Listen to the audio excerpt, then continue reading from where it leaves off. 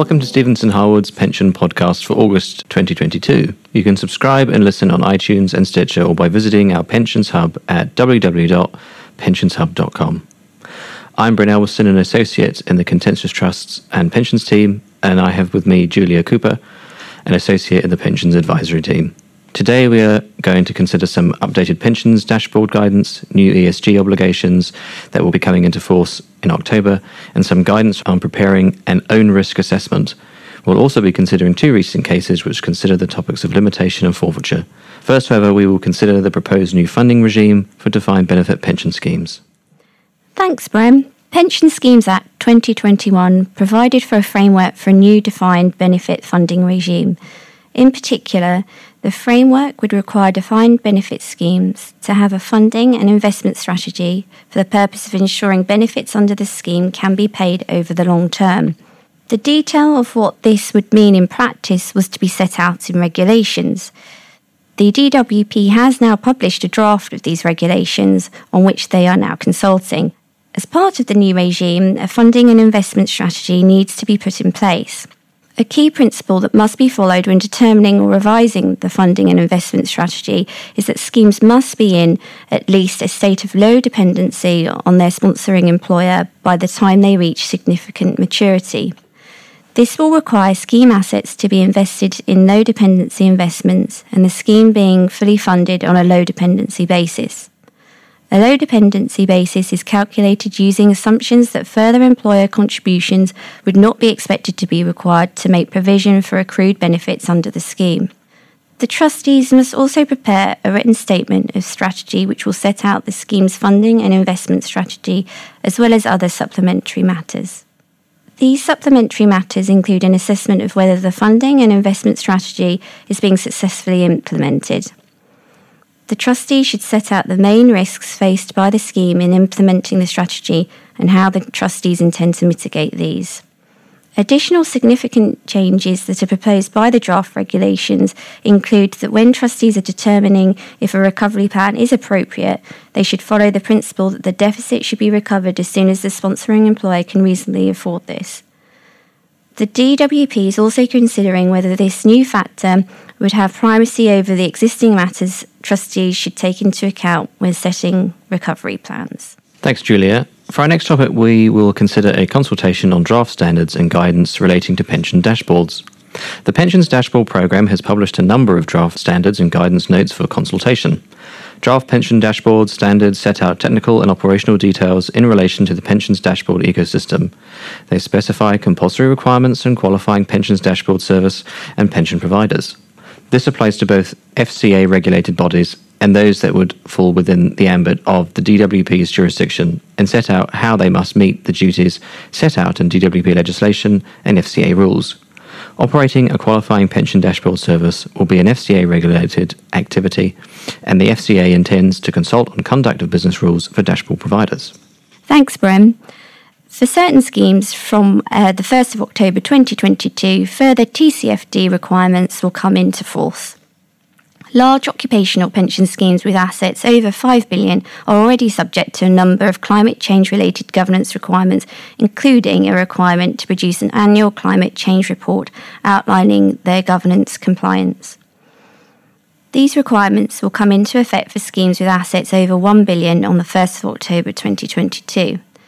In addition, schemes subject to these requirements from the 1st of October 2022 will also need to update their compliance systems to reflect the new requirement to calculate and disclose a Paris Agreement portfolio alignment metric.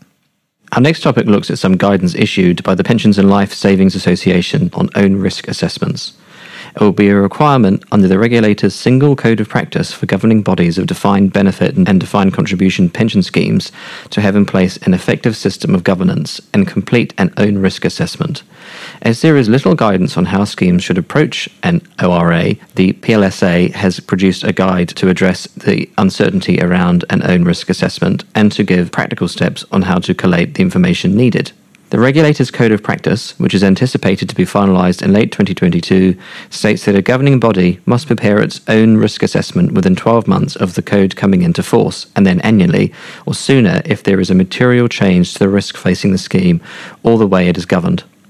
However, the timescales contained in the regulations are more relaxed and state that an own risk assessment must be completed only every 3 years, and the risk assessment is not due until 12 months after the first full scheme year after the code comes into force. The regulator's view is that the first assessment should be prepared in a timely fashion, taking the legislative timescales as a maximum, but preparing the document in a shorter timescale as a matter of best practice. For our next topic, we will consider the case of CMG Pension Trustees Limited v CGI IT UK Limited, which deals with forfeiture. In this case, the pension scheme trustee brought a claim concerning the construction and effect of a rule of the CMG UK pension scheme. In September 2019, a question arose as to whether the trustee should pay arrears to members which fell due for payment more than 6 years earlier. The scheme's principal employer argued that the scheme's rules included a forfeiture provision, the effect of which was to forfeit all sums which fell due for payment more than 6 years earlier. The trustee argued the relevant rule was not a forfeiture provision and did not have the effect of forfeiting such sums. The rule provided that if a benefit or instalment of benefits is not claimed by or on behalf of the person entitled to the benefit or instalment in accordance with the rules within 6 years of its date of payment, it shall be retained by the trustees for the purposes of the scheme. The question arose following attempts to equalise members' normal retirement dates and to reduce benefit accrual rates, both of which had not taken effect until a number of years after they had been attempted. The result was that substantial pension arrears had fallen due. The judge determined that rule in question was a forfeiture clause and should be construed on the basis that any benefit or instalment of a benefit which has not been claimed within 6 years of the date on which it fell due for payment is forfeited. As a result, the entitlement to that benefit or instalment is extinguished. He also held that the rule was not limited to missing beneficiaries, but applies to all unclaimed benefits once the 6-year period has expired. Our final topic considers the case of PSGS Trust Corporation Limited and Aon UK Limited and others, which considers the topic of limitation. The case concerns a reverse summary judgment application made by Aon in a professional negligence claim. The case was brought by the trustee and principal employer of the Robert Horne Group pension scheme on the basis that it was time-barred. Aon, the defendant, was the provider of legal, consultancy, actuarial and administrative services to the scheme. The claim concerns 2 sets of amendments to the scheme, one in 2003 intending to close the scheme to new members and one in 2007 intending to close the scheme to further accrual. The scheme was administered on the basis that these amendments were effective from those dates. However, the amending deeds implementing these changes were not executed until 2004 and 2008, respectively, leading to pension underpayments and increased scheme liabilities. The trustees and employer alleged that Aon negligently failed to advise them that the changes could not be made retrospectively and failed to ensure that the amendments took effect from the intended date. It was also argued that Aon had a continuing duty to administer the scheme on the correct basis until its retainer came to an end in 2015. The parties entered into 2 standstills concerning the 2 alleged errors in 2015 and 2016, respectively. By that time, the 6-year primary limitation period had expired. The trustees and employer therefore relied on the secondary 3-year period under Section 14A of the Limitation Act 1980. In order to do so, the trustees and employer must not have had actual or constructive knowledge of the errors outside of the 3-year period before the standstills were entered into. The trustee and employer argued they did not. Aon disagreed and argued, in essence, that certain advice provided to the trustees and employer from time to time ought to have put them on notice that there were real risks that the changes were not effective from the intended dates.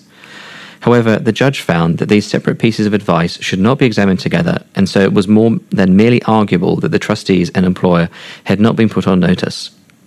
Consequently, the judge did not strike out that part of the claim and did not give summary judgment.